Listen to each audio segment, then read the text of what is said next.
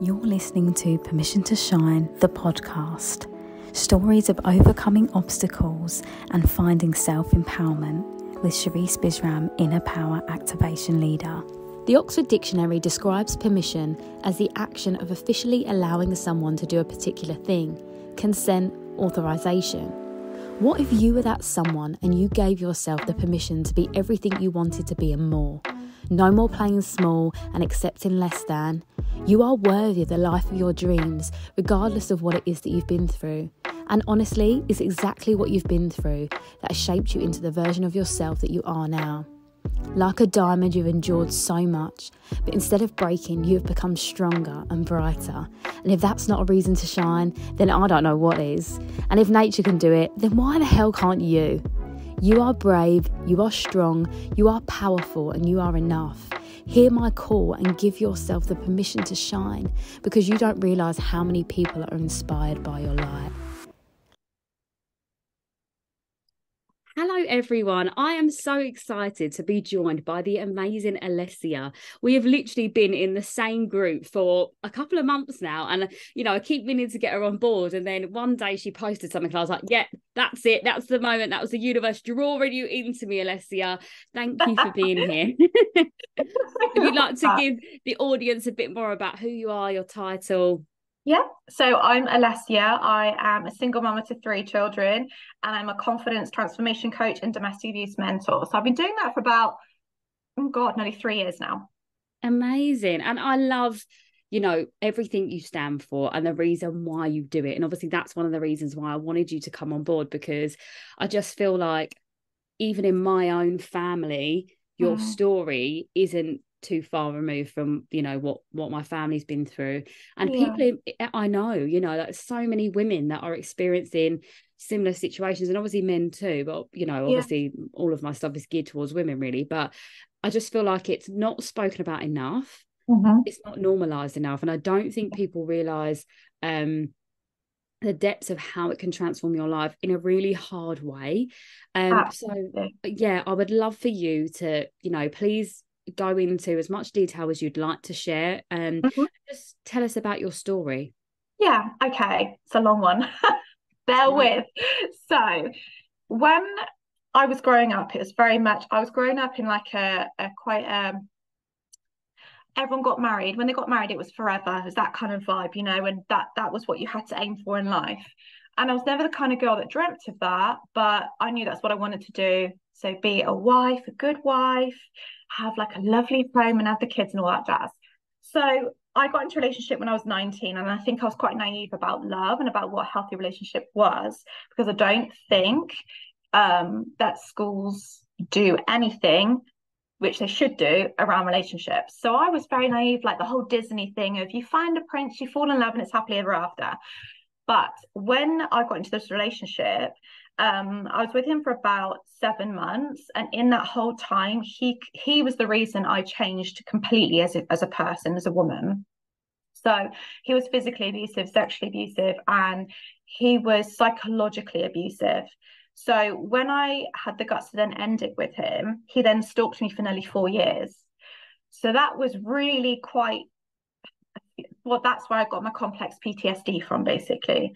And that's when I started self-harming. My mental health just went, it just went into an absolute meltdown. And at that day and age, stalking was not a crime. So nothing was done about it. And in terms of the whole domestic abuse situation, the police did nothing about it. It was just I was just let down everywhere. And there was no knowledge and understanding of any charities to support me, nothing. And I was so young.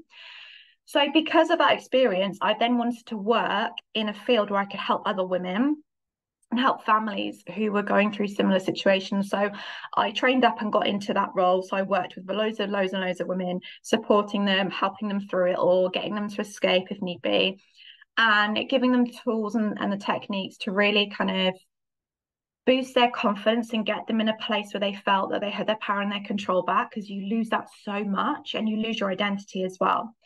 But the issue with that role was I felt that domestic abuse was still primarily only aimed at physical abuse.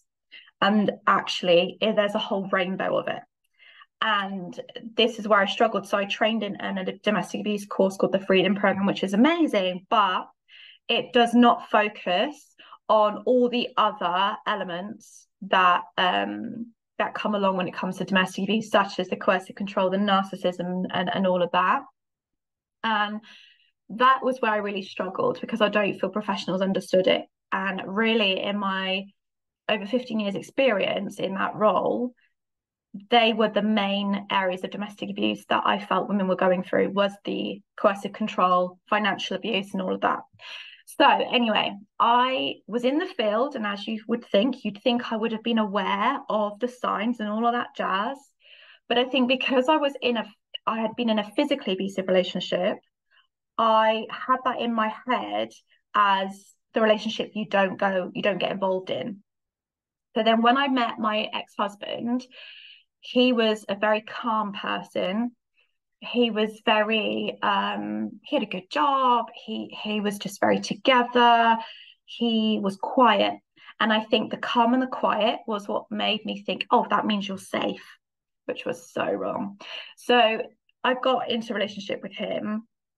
And when I look back, I see the signs so early on, but I never saw them at that time. And I would always be someone who would excuse people's behavior all the time. So for me, it was, oh, he had a really bad childhood, so he just needs support. He just needs me to fix him, which you can't fix him. So he was never physical, but it got worse and worse and worse, to the point where I never knew what he earned. I never knew what happened at his job. So he's a police officer, he still is. So I never knew what he did within his role, like what had happened that shift, nothing. I wouldn't know about his shifts either. So it was very much me and the children. We had to revolve around him. And it was like we had a separate life almost. Like I had to keep the house together, sort the children out, give him money every month. I had to give 3/4 of my wage. So I was left with around £200 a month to pay for petrol for me to work, anything I needed, and anything children needed, and food. So I didn't know how much he earned. So I didn't know what income was coming into the home. I just knew that that's what I had to give him, and that was the end of it. And I had to provide everything else for me and my kids. And I was very much a single parent. Like, I would say I was a single parent from the moment that my eldest was born. And I think I went along almost in denial that it was happening. And I think I felt embarrassed, because in my eyes, it was like, well, I should really know this. Like, why I'm helping other women.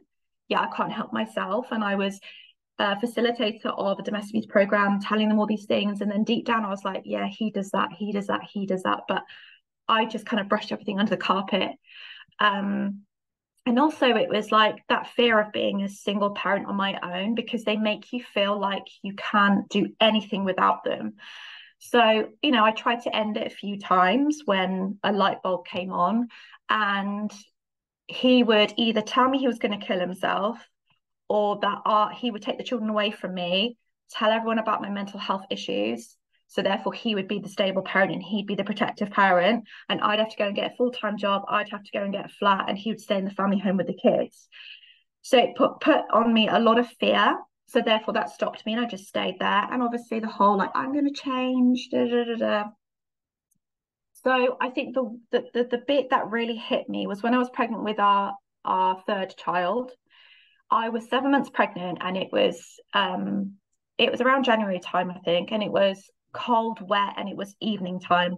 I had some wrapping and some loose papers and stuff, and I put them in a bin bag, tied it up, and left it outside.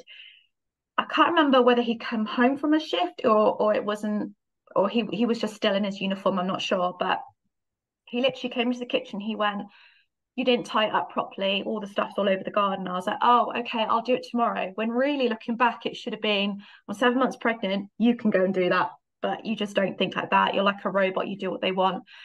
So I was like, "I'll do it tomorrow." And he went, no, you're going to do it now. And I was like, okay, all right. So I went out there. It was raining. I was cold. I was wet. And then we used to have this thorn bush on the left side of the garden, and loads of it went within that bush, but I couldn't reach it. So I came in with what I'd collected, and I said, I can't reach that stuff in there because it's in the thorn bush. And I said, so, I can't get it. And he was like, well, get on your hands and knees. And that was the point I was like, that's not okay. And that's when it really kind of just went, boom, what the hell? And I was really angry. And I'd never, ever called him abusive before that day. So I went out and did it. And I was crying because I was angry. I was sad. I was shocked, all of the things. I couldn't get all of it, but I got what I could. Came back in and I was just wet as anything. And I was so angry. And normally I would just hide all my emotions and just cry without him knowing. And that's how I dealt with it, before. And he was laughing and he was like, why are you looking like that? And I was like, because I cannot believe you just made me do that. And he said, so what are you going to do about it then? And I said, well, that's abusive. And that was the first time I actually said that. And I was scared. But I think I got to a point where I thought, I've done this for so many years and he was getting worse and worse. So I said it. And I think he was a bit shocked and he went, okay, so what are you going to do about it? And I said, well, I can call the police. And then that's when he just looked at me, smirked and went, I am the police. So that was when the light bulb went off and I thought, actually, I'm not safe with you anymore. So from that point, I thought, right, things need to change. So I was thinking, I just need to have my son and then I need to try and sort something out. I started to drip feed little bits and pieces to close friends and family about him.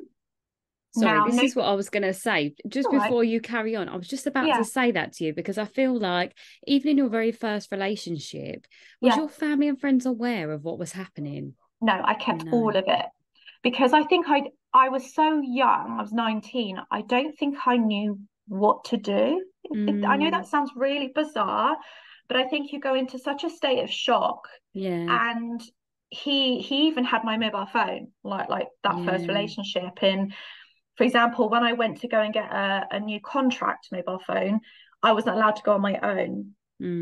So he took me, and I remember going into the shop, and because my male friend was in there and gave me a really good deal, I went with his deal, not with my ex-boyfriend's deal. And because of that, he went mental. And he literally grabbed my elbow, dragged me through a shopping centre, took me into the car, and literally 2 spaces, there was like a gap, no cars in between. There was a car with loads of women in it. And I was sat there looking at them as he was like trying to punch me and just trying to scare me, screaming at me. And they were staring at me in shock. And I remember mouthing help and they didn't. Oh, so I think that made me think, okay, I can't really tell anybody about this because, what are they going to do to help me? I'm kind of stuck. And there was that fear that if I told people, he would find out and then I get more of a consequence for that. It's really hard. So with then my ex-husband, so that happened, and so I started to like drip feed little bits and pieces to people, but I don't think people really know what to say half the time. Do you think as well that you probably isolated yourself so much in that relationship that people didn't really know what was going on with you just in general? So even if you did come out with that, they probably didn't even question it because I guess from your past relationship, they're probably used to that pattern of you just, as we, it's that thing, isn't it? Western culture when they talk about, they're in relationships, so they're whipped almost. So it's like that idea that all you care about is your person. Well, actually, sometimes it's actually a massive red flag, isn't it? For me, I think that in a lot of, with my friends and stuff, I'm very aware that if they get into a new relationship and I don't speak to them for like a year, I'm like, okay, something's wrong now. So I think for anyone that's in that situation listening in, if you haven't spoken to a friend for a while and they're in a new relationship, just check in. I mean, likely it might not be anything, but I feel like it's always worth just being extra aware because again if you're in that situation where you're completely trapped and debilitated, just someone just reaching out to you, be like, are you okay? Like, really, are you okay? I haven't spoken to you in a really long time. That might be the opening they need, right?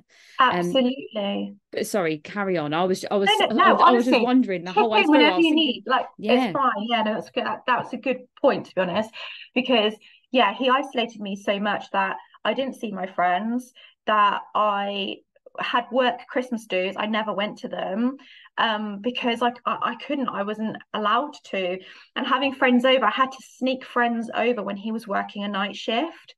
And it's just all of those things. And I think looking back at my friendships and my family, I think because I excused his behavior for various different reasons, I think they just went along with that.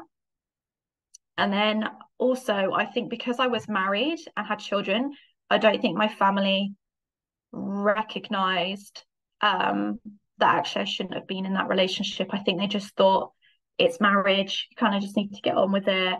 They didn't really like him, but you know, it's none of their business. Almost that kind of, even though we're very, very close, I think it's that generation as well. Do you know what's funny though, that you noticed yeah. that they didn't like him? And I wonder Yeah. if it's the way he was in his energy that they picked up on that they didn't like. And it's almost like when you're in that relationship, I guess you're fighting for him because you're like, no, this is a man I chose, rah, rah, rah. And I think your family probably instinctively knew something wasn't right, but they couldn't put their finger on it. Yeah. And also if ever he did come over to my family, to their home, he would sit in a chair and just be on his phone or fall asleep. He didn't really converse, he didn't nothing, and I'd be so embarrassed. And eventually he stopped doing that anyway. But even on my wedding day, I wasn't excited, I wasn't nervous, I felt nothing. And I think that's a massive flag for myself. And I didn't plan my wedding. I just was like, I don't care, like, you know, you all just do what you want. I was very you know, so I'm not bothered by it. I'm just not one that dreams of a wedding day. But actually, when I look back, it was that I just didn't feel it. No.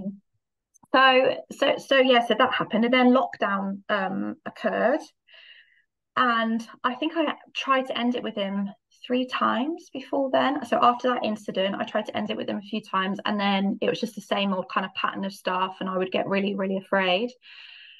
And then lockdown happened, and I think for a lot of people, that was either the time that they transformed and they really worked on themselves, or it was a time where people really struggled. And for me, it's a mixture of both. So I was then stuck at home. I was a key worker, so still had to work from home. Plus, I had to homeschool my children. And then I had my younger two who hadn't started school yet. So they were like toddlers. They're 16 months apart with them too. So it was just manic. And I felt like I was going to tip over the edge. And my self-harming, I never told anybody, but I was still self-harming on and off throughout that time. And it was just a way of me coping. And then I remember in lockdown, I was in the shower and I remember just collapsing down, and I self-harmed and I cried so much. And I just thought, I can't do this anymore. Even my children will be better off without me. That's the kind of mindset that I got into.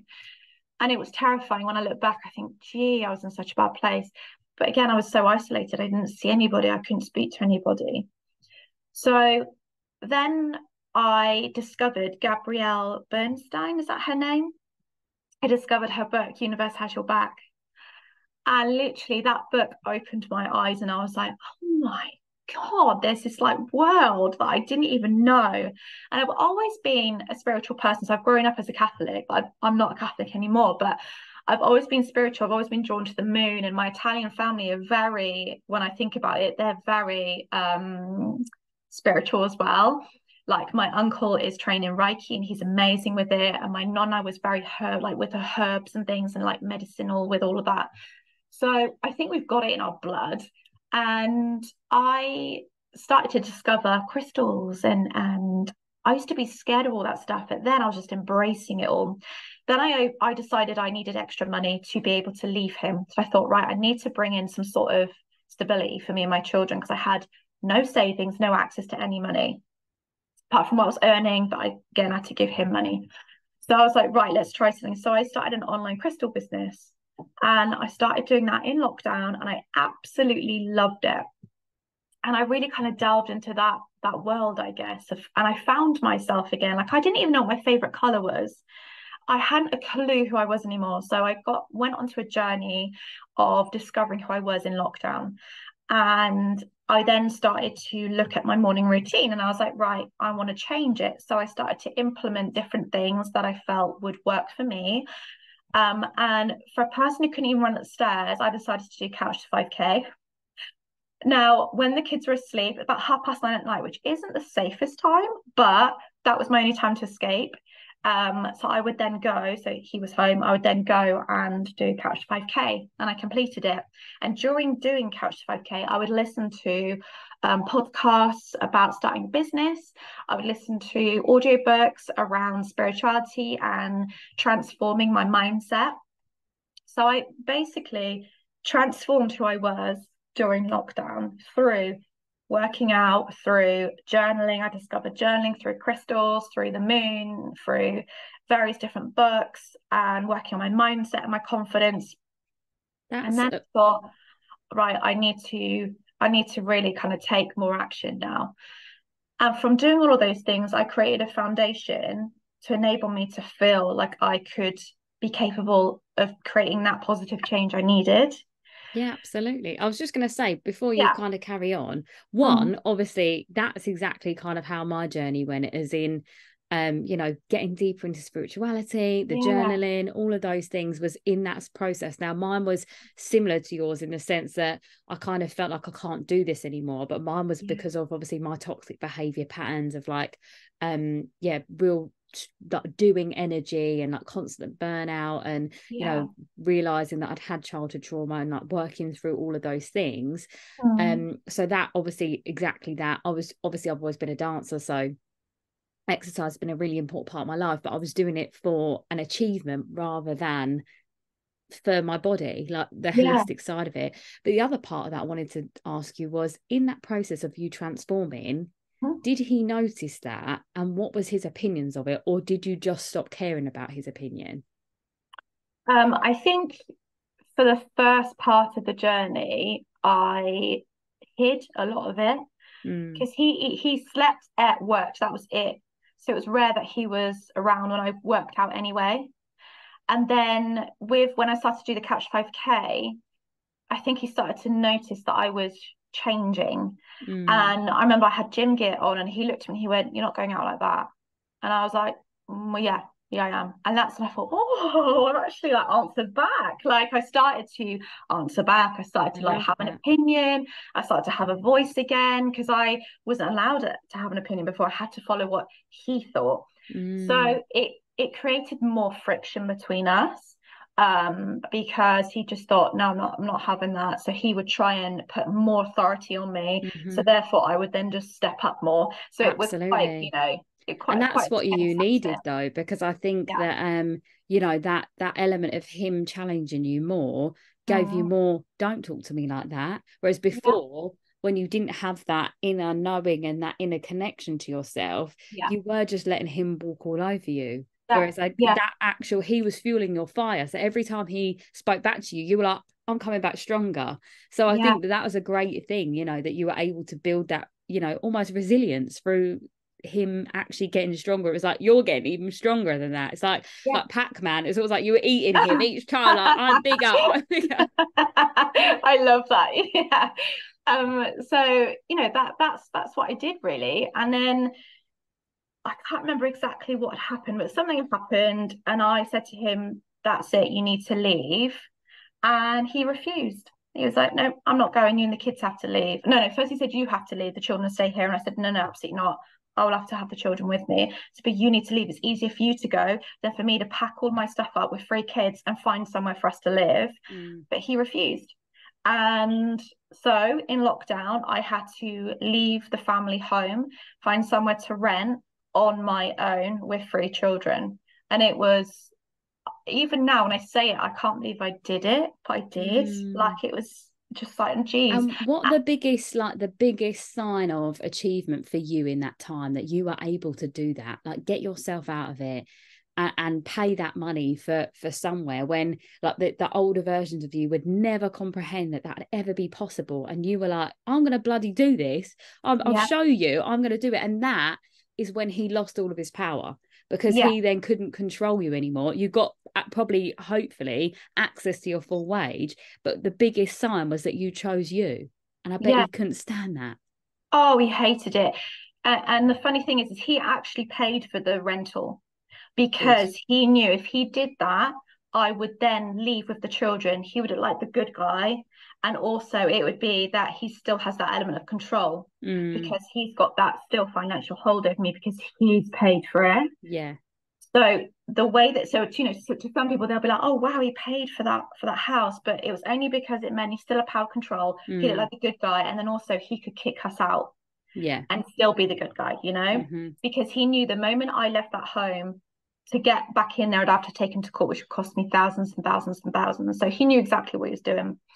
But I was very much driven by the universe guiding me. So I discovered that the butterfly was my universal sign.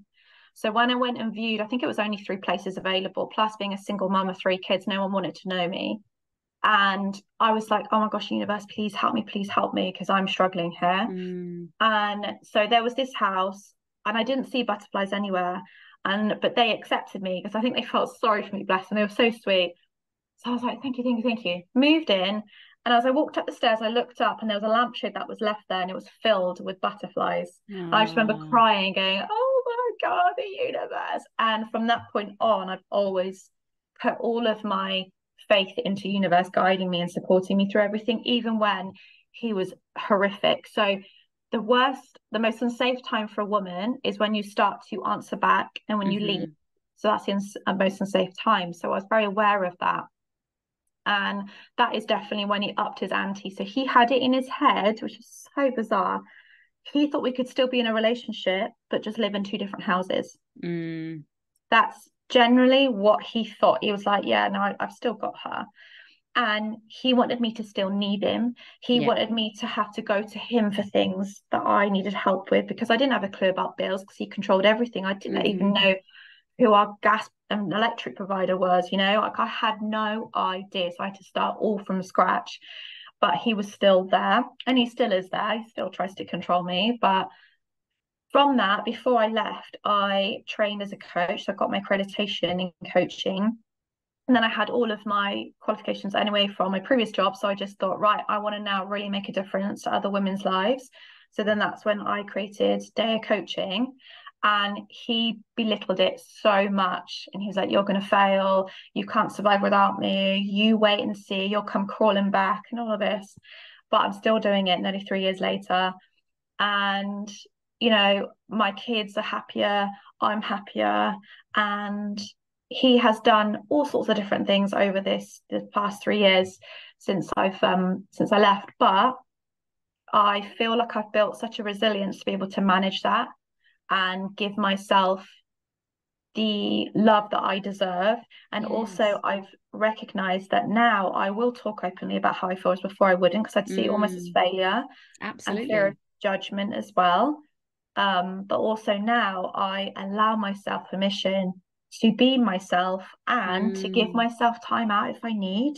Absolutely. Because I just never thought I was allowed to do that before. No. Well, a massive well done to you. And I'm sure that you feel proud of yourself for that. But I know how hard that journey is, because I've been a bystander a few times to this experience. Like everything you're talking about, I know firsthand. I know how all of that works. I know how, they get more aggressive when, you get more stronger. And I also know about how they still think they're in a relationship with you. Like I've seen it all firsthand. And I think because I've seen it all firsthand so many times in my life, that's what actually drew me back into myself, and I didn't want a relationship. So actually I've spent like probably 11 years out of a long-term relationship, because I just witnessed so much of that in my own life that I just didn't want to be a part of it.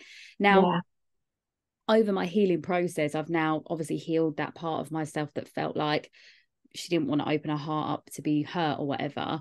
And I've tried to let people in and all of that. But I feel like that's been a journey for me, even on that, because I think maybe from like your children's point of view, like I'm that, so witnessing that and being in that space, it's so important that you leave when you can, because like even now, we always say, like me and my sister would say, that my mum never left. So we didn't get to see her build that strength to walk away. So that's so amazing for your children to see you choose you. Now, obviously, everything's changed since then. We're older, we've healed, we're different parts of our life, but that one moment of your children being able to see you stand in your power fully is amazing. And I think that in itself, it just shows them that you have to put you first. And it's so hard, like, when you're in that situation, and I am speaking for you now, but I feel like for listeners that are listening, you know, it's almost like you go back to being a child again in that situation, isn't it? In that relationship, like, you know, like you said, you didn't know how to do the bills, all of these things. And people are like, well, why would you give them their money? They control everything you are. Like, your brain stops functioning because you go into this, like, almost like this soft state, isn't it? Your mind is like gooey and mushy. So they're almost like you're in a trance and they're just telling you what to do, and you're doing it. It's like a puppet on a string, isn't it? Like literally that. I can't, and I feel like people don't understand that unless they've witnessed it to see it. And actually, it's only been since I've done my healing journey that I'm actually able to see clearly all of this, both parts to every side, you know, and all the parts in the situation, and understanding actually how our minds work. The coercive control is actually everywhere, you know, like we're talking about in relationships, but, you know, in business, in friendships, you know, I've seen it so many times, and I've probably been a victim to it in certain situations in my life, you know, when it comes to jobs and things like that, and molding myself to be what people wanted me to be, and all sorts of things. I think we all have to some degree, but the real core part of this is obviously what you've done is, you know, the minute that you felt something wasn't, you know, like obviously the whole way through you felt something wasn't right, but you felt like there's more here, or I should be doing something different, and you found that one book that transformed your life. That is the universe and your calling in that moment, right? And you answered the call. Whereas I guess for so many times in your life you kept that phone down. You're like, no, I'm not allowed, or I shouldn't do that. And also what I want to point out as well for listeners is that when people self-harm, I don't think people understand it from an outside point of view, but from like a mental health perspective, it's release. So all the time that you were so controlled that you were trying to find release in your body and in your life, and that's that release. That's almost sometimes why people create arguments or get into fights. It's because they are so tightly conflicted in their own body. Like, imagine like a cage around you of whatever it is that's restricting you, and you're just trying to get your way out, and that was your way of doing it. And again, it's something that I've witnessed. I understand exactly what that is, and at the time I didn't, but now I completely see clearly what that is. And I just I feel like if you know someone that is self-harming, or you've been around that, maybe it's a younger person, you know, I would look into what's happening in their life outside of that. Absolutely. Yeah, definitely. And there's always a reason. And the way that I would say it to people is, imagine yourself as a laptop. You are programmed in a certain way from your childhood, from all your experiences, from your influences around you. When you then get into that abusive relationship, that person reprograms every single part of your brain, and you don't even know that it's happening. It's so subtle, and they'll make you feel so below them that you have no capabilities anymore. So therefore you need to be there with them, because otherwise what are you going to do without them? How are you going to live, you know? So they just control you in so many ways. And then in terms of self-harming, it's definitely that release. And also, you're in so much emotional pain and distress that you need to redirect your brain into feeling a different type of pain, because it's just too much. That's another reason for it. But there, you know, I don't feel there's enough out there around self-harm. I don't feel there's still enough around about domestic abuse still, even this day.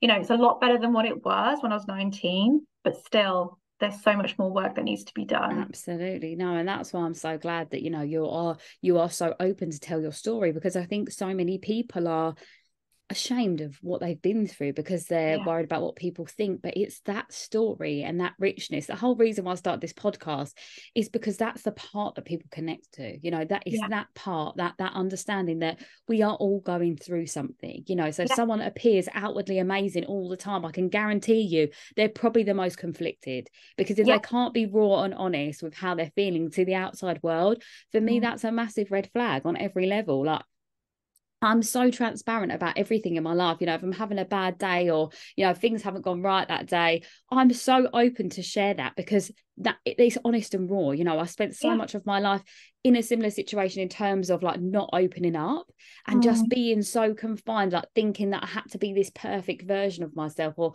I had to work really hard in order to gain approval and validation, that I didn't share any of it. I didn't speak about my feelings at all, probably for about 20 years, because I just didn't think that was that was weak, you know, and like you said something similar, you know, is that weakness, even you the have to crying. show you're okay all the time, don't you? Almost, it's that kind. I don't know if it's that generation as well, but I think my upbringing was like that. Like, you know, oh no, we don't talk about that. And it's like, yeah, but I need to talk about that. So now that I'm so open, I think I shock my parents because I'm just like, la, la, la, la. But then I feel think, like I have to. Yeah, but for your family as well, like, you know, like for me, culture's a massive part of, you know, who I am, and obviously for you. And I feel like the more you open up, I'm sure that they get into that richness of conversation again, because, you know, from my understanding of Italians, they're so like brash and like open and, you know. But I guess this is maybe more my mum's side, you see. Right, My mum's side is Polish. Right, okay. So they fled in World War II, and this is where probably lots of trauma comes from, like ancestral trauma. But yeah, they literally one day the Russians got my granddad's side, I think, and the Germans got my grandma's side, and literally they were just told, right, pack your stuff, you're off. And then their grandparents were like shot in front of them, and then they were just literally parted off into these carts. Horrific. And I think a lot of the issues is that my Bapcha, so my mum's mum, she came into this country thinking she had to be something to be accepted, because they weren't allowed to be called by their Polish names. They had to be called by an English name. So my granddad was John, but his actual name is Kazimierz. So, you know, it's just, they weren't allowed to have their Polish roots here. Absolutely. So I think a lot of that stems from that you 100%. Have to be, you know, you have to present in a certain way, or you wouldn't be accepted into society. You've hit the nail on the head. That's exactly what it is, you know, even just from hearing it, you know, like I can absolutely see that. I have this little bit of a gift where if someone tells me something, I can find the root of it straight away. So as you're speaking, I'm like, like doing this like matrix thing in my head where I'm like, yes, that's it, exactly that, 100%. And it's so funny actually, because I'm reading a book called I've just finished The Choice by Edith Edgar, and now reading The Gift. I don't know if you've heard of Edith Edgar. Oh no, I've heard of it, but I've not read any of the books. I would recommend it because it's probably similar to what your grandparents have experienced. That she's I think, where is she from? Bulgaria. But that she has to flee and go to well, they try to flee, they end up in Auschwitz, like a family get obviously killed in front of her, like you said, or go into the gas chambers. And it's just about her story of resilience and how she managed to survive that just by her own, like escaping into her own mind and like telling herself that things will be okay, planning her future. And like the book at the beginning is obviously about that part, and the next part is how she's been able to live her life moving on from that. And she's a therapist now, so some really incredible stories about how she's helped others. But yeah, it seems very like this is actually that, you know, like what you're speaking about, which is remarkable. And you know, your family as well, like how incredible that they survived all of that and they got through it all. It's just crazy. Honestly, that's a whole nother podcast. It's an incredible story what they went through. It absolutely really is. No, I'd love to hear that. Yeah, absolutely. No, it's beyond me, but I guess it's why that resilience is in your blood, right? You had it. It's always been so there. I think you're right. And I think my Italian side of those women are very strong. They are badass women. 100%. My God, my nonna's one of 12, and she was literally pregnant or breastfeeding for 24 years. I mean, mental. It's just ridiculous. You know, I'm like, blimey, I can't cope with 3. And she came from wealth, but her sister got cancer, so they ended up having to sell so many things to help for her treatment. Unfortunately, it didn't work, but they then became really, really broke. And she told me how she would try and cook what she could from the land. And she had 7 of her children with her and my nonna in one bedroom with a little bathroom and a little like sink and stuff. And from that, they then created their life again. Like she was incredible woman. And she had this analogy that always I've always lived by that. So she would say, think of a family as the man is the head. So, you know, because of that day, they'd be going out to work. Should the children be the limbs, but the woman is the spine. And without the spine, it can't function. And I'd be like, yes, girl. I've heard that before. I'm like, have you? Yeah, I have, Love it. So that's how I try and live by now, thinking, do you know what? I am the spine and I keep things going. So do you know what, though? What I'd say to you, Alessia, is you could be the whole body. Oh, I love that. You can be the whole body, and you know, like and I think that's kind of where you're at right now, isn't it? You're building your life, you know, creating everything you want for yourself. And, you know, I can feel the strength within you, even when you're speaking, which is amazing to feel, because this is such a hard story and a hard thing that you've had to overcome. And I think, yeah, it's so wonderful to have you here, share your vulnerability and your openness, because it's so needed. But, you know, I guess, you know, you've told us a few moments of where you feel like you kind of gave yourself the permission to shine. But if you could put it down to like one moment, what do you think it would be that was like, right, this is it, this is the change? I think the moment he when I was pregnant, that incident, I think that was the light bulb, the real light bulb. And then looking at my children and realizing they didn't know what real love was. That was where I stepped into that version of me that was like, it's now time. And that I wanted to show them self-love more than anything. Absolutely. And I think my children definitely have seen that, because I remember being in the car with my son probably about 6 months ago, and the Trolls soundtrack came on and the song Unbreakable came on.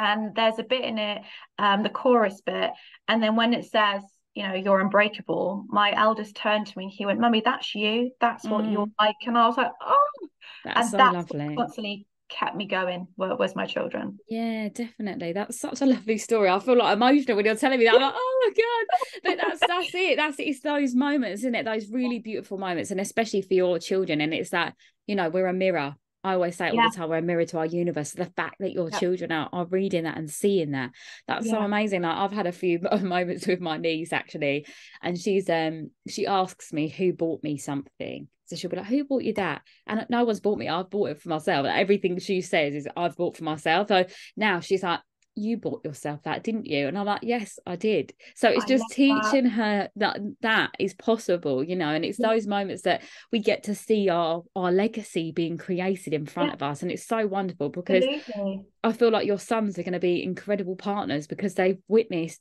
both sides to this situation, haven't they?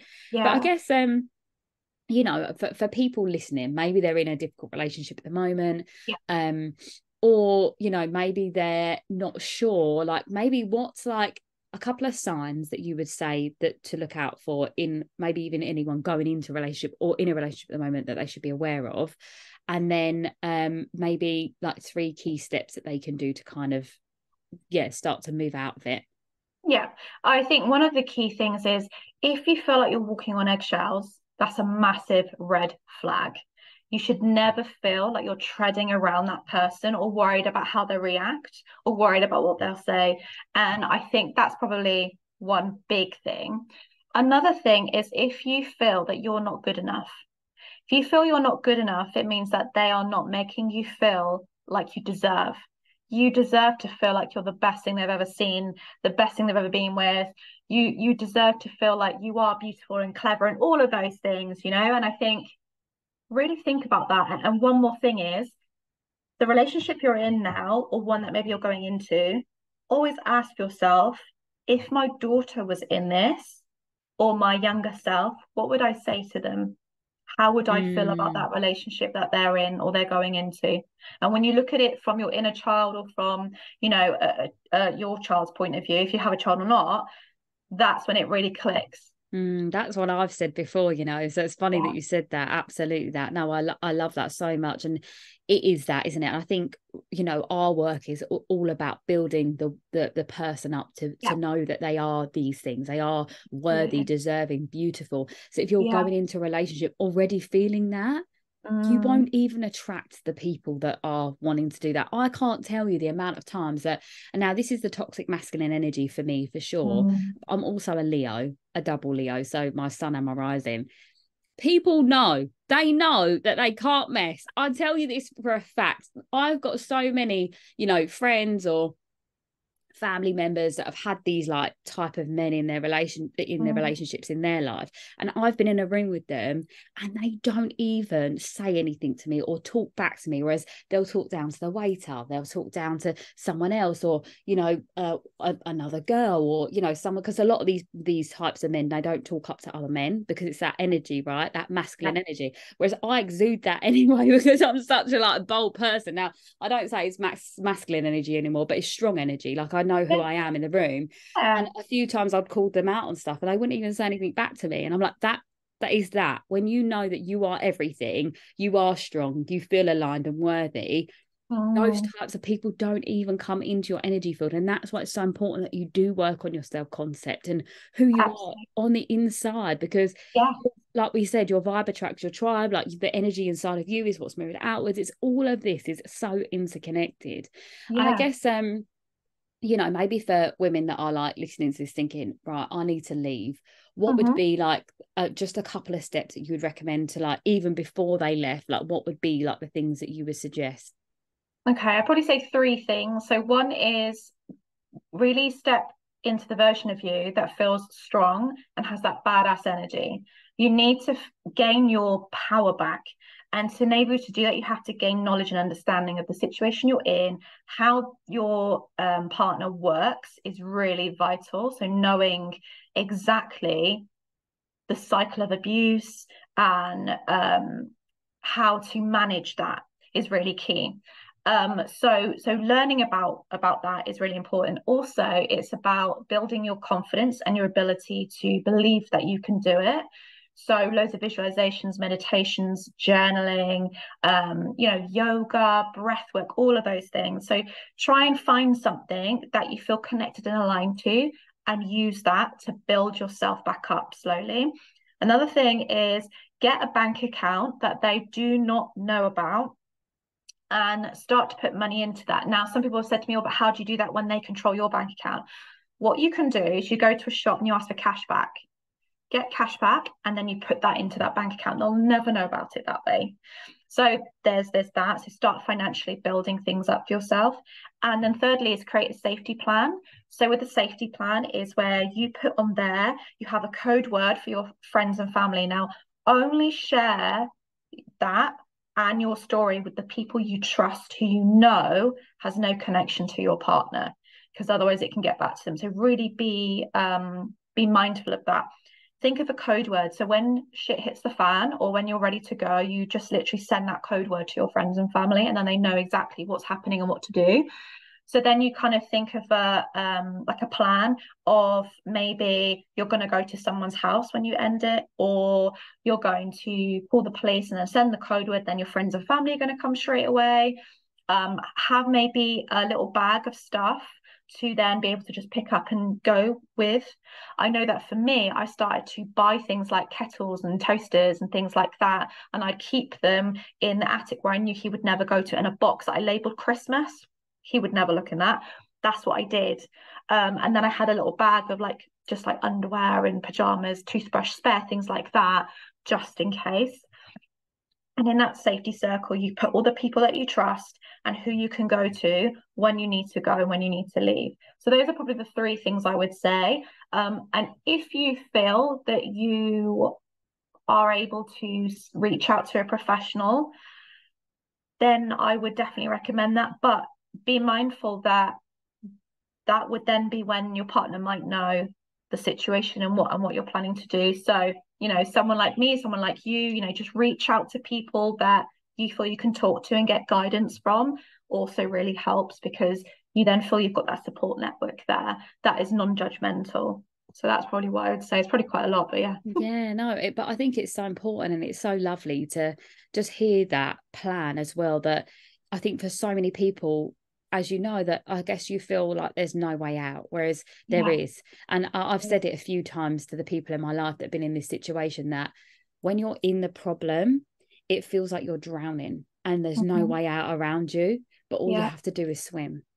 And I think that's almost what you've given us there, is that plan, you know, like it's one arm, then the next and the next, like you just keep swimming. Absolutely. And on the other side of this is clear water. And it's just, it's heavy and it's hard. But I really believe, like spiritually as well, that our lives are planned ahead of us before we arrive. I think that, you know, this is really woo-woo, but I just think that our soul contract is already set, and everything that we do is to build us into the person that we need to be for the world. So absolutely, clearly you needed to go through all of this to be, you know, the best mum you could be, the best example to your kids, but also to help so many other women in this situation. And it's so lovely to hear your story, and it's so beautiful and heartfelt. And I think probably I feel more emotional listening to it, because so much of what you've been through resonates with my own life. So I think that that's also really lovely to hear that you found your strength and your power, and why it's so important, isn't it? And like you said, if you are listening and you just want to reach out, maybe you can't afford to like use these services yet, like we have free resources and things like that you can connect my DMs to. are always open. I've always said that, because I don't want finance to be the reason that a woman doesn't start creating that change for herself. Definitely. So yeah, absolutely. But please tell us how people can work with you. Yeah, so I have a one-to-one goddess package program. I also have a membership, and I've also got an online domestic abuse program. So where if you don't feel ready to talk to someone about it, then that is something you can access in your own time whenever you feel like you need to. And from that, you learn everything you need to know about domestic abuse and healing and recovery. So that is what I offer at the moment. And also my DMs are always open. I'm always talking to so many women in there, like supporting them and helping them through it, because I think that's key, is building that trust and gaining that knowledge and understanding to then have your power back. So absolutely. No, well, thank you so much for all the amazing work you're doing, and it's so wonderful. Like when I meet someone that's so soul aligned to what they're doing, it's such a wonderful thing, and I feel it. Do you know what I mean? I really do feel it. I've met a few people that I'm like, that's questionable that you're doing this as a job, but hey ho, each to our own. But I feel like it's the people that are so in it, like lived through every part of it, that understands it fully. And one of the questions that I would have asked you before is obviously like the patterns that you repeat, but I guess we've heard that it's something you fall into again, and it's only when you choose you fully, because I feel like so many people, and I'm going to speak on women because obviously that's my most sort of tapped in community, is I feel like so many women are searching for a partner that they forget that they are the relationship they have the most, with themselves. So it's like, if we could shift the focus to not looking externally for happiness and love, and actually build it for ourselves first, that we are going to go into the right relationship feeling the most aligned, feeling the most abundant. Like I said before, I just think, I've been single a long time in my life, and I know that that's everything I've been working on, over the last couple of years, is like, how can I be the best version of myself for me first, and I know that as a byproduct of that, the person that I do end up with will be amazing, because I'm amazing. That's right. Exactly. And I do feel society makes us women feel like you have to do all these things by a certain time, otherwise it's not acceptable. Like you have to have children, you have to get married, but you have to have work, but don't work too much. Absolutely. And being a businesswoman, especially if you want to be a mama, that's not good either. And I was on my brother's stag do, and there were two women there, and both of them don't want kids, and one of them doesn't want to get married. And I was like, hell yeah. I was like, I love that for you. And they were like, really? Yeah, because women are made to feel like we need to fit in this box, and actually we don't need to fit into no box. We need to just be ourselves and unapologetically ourselves, and live the life that we truly want to live, not by standards, and like ever flowing and ever growing as well. Like I feel like if you want to change your mind, if you want to change your career path, if you want to change whatever you're doing, it's really okay. Like you don't have to follow one journey for the rest of your life. And I think that's something else. Like that's something I teach when I go into the schools as well. I'm like, you don't have to have it figured out now, honestly. I love that. That's so inspirational. Yeah, well, this is it. I think we're so programmed to, choose what you want to do in your options in year 9, and then go on and make a career out of it. It's like, what sort of boring crap is that? I'm sorry. It's opposite. I was the only person that didn't go to uni in my whole school year, and the career woman turned around to me, she went, you're going to fail at life. Wow. Sorry. Yeah. So I wish you could say to her now, you're going to fail at love. No, we don't do that. We don't do that. We just feel we feel compassion. We feel compassion for her, and we send her love. Love and light. Because she probably is going for a hard time, and that's probably what she did, Absolutely. But it's been so lovely talking to you. Like, honestly, I've really enjoyed hearing your story. Honestly, it's touched me so much. But to end off, obviously I do like a little soul to soul segment, and it's either something you wish you could tell your younger self, or a listener, just whatever right now your soul feels like it needs to share. It's your space. Never apologize for being yourself, and always sparkle and shine. That's literally what's come to my mind. Yes, absolutely that. Well, it's on point, eh? We're a Permission to Shine the podcast. And it is that as well. Because I think as well with your story, it's like, at any point, like everyone tried to knock you down. And this is what I was saying. I shared a reel on this on my mentor page today. It's every time someone knocks you down, that's you as a rock. You're this little rock that's getting tumbled and tumbled and tumbled. And guess what happens at the very end of that journey? The rock breaks open and there's a diamond inside, and that's you. So it's like every part of this is all necessary, and it feels hard and difficult, but there's so much we can do in this space of reframing what's happening. You don't have to be the victim of the circumstance. You can actually manipulate that situation into working in your favor. Now, manipulation sounds like the wrong word to use because we hear it in that coercive way, but it's remolding, reframing, all of those things. And I think you know, your story was very one of that, because that moment that you thought, right, this isn't right, and maybe it was your job, or maybe it was a multiple of factors. You know, I think the universe was definitely playing some parts. I definitely think your ancestors were playing some parts, and I'd love to go back and think about what your dreams were at the time, because I'm pretty sure there was some like cryptic dreams in there for you 100%. I bet.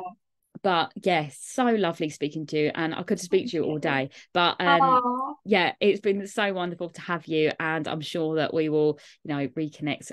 Maybe I'll have you on again to speak about your family lineage, because that was really exciting.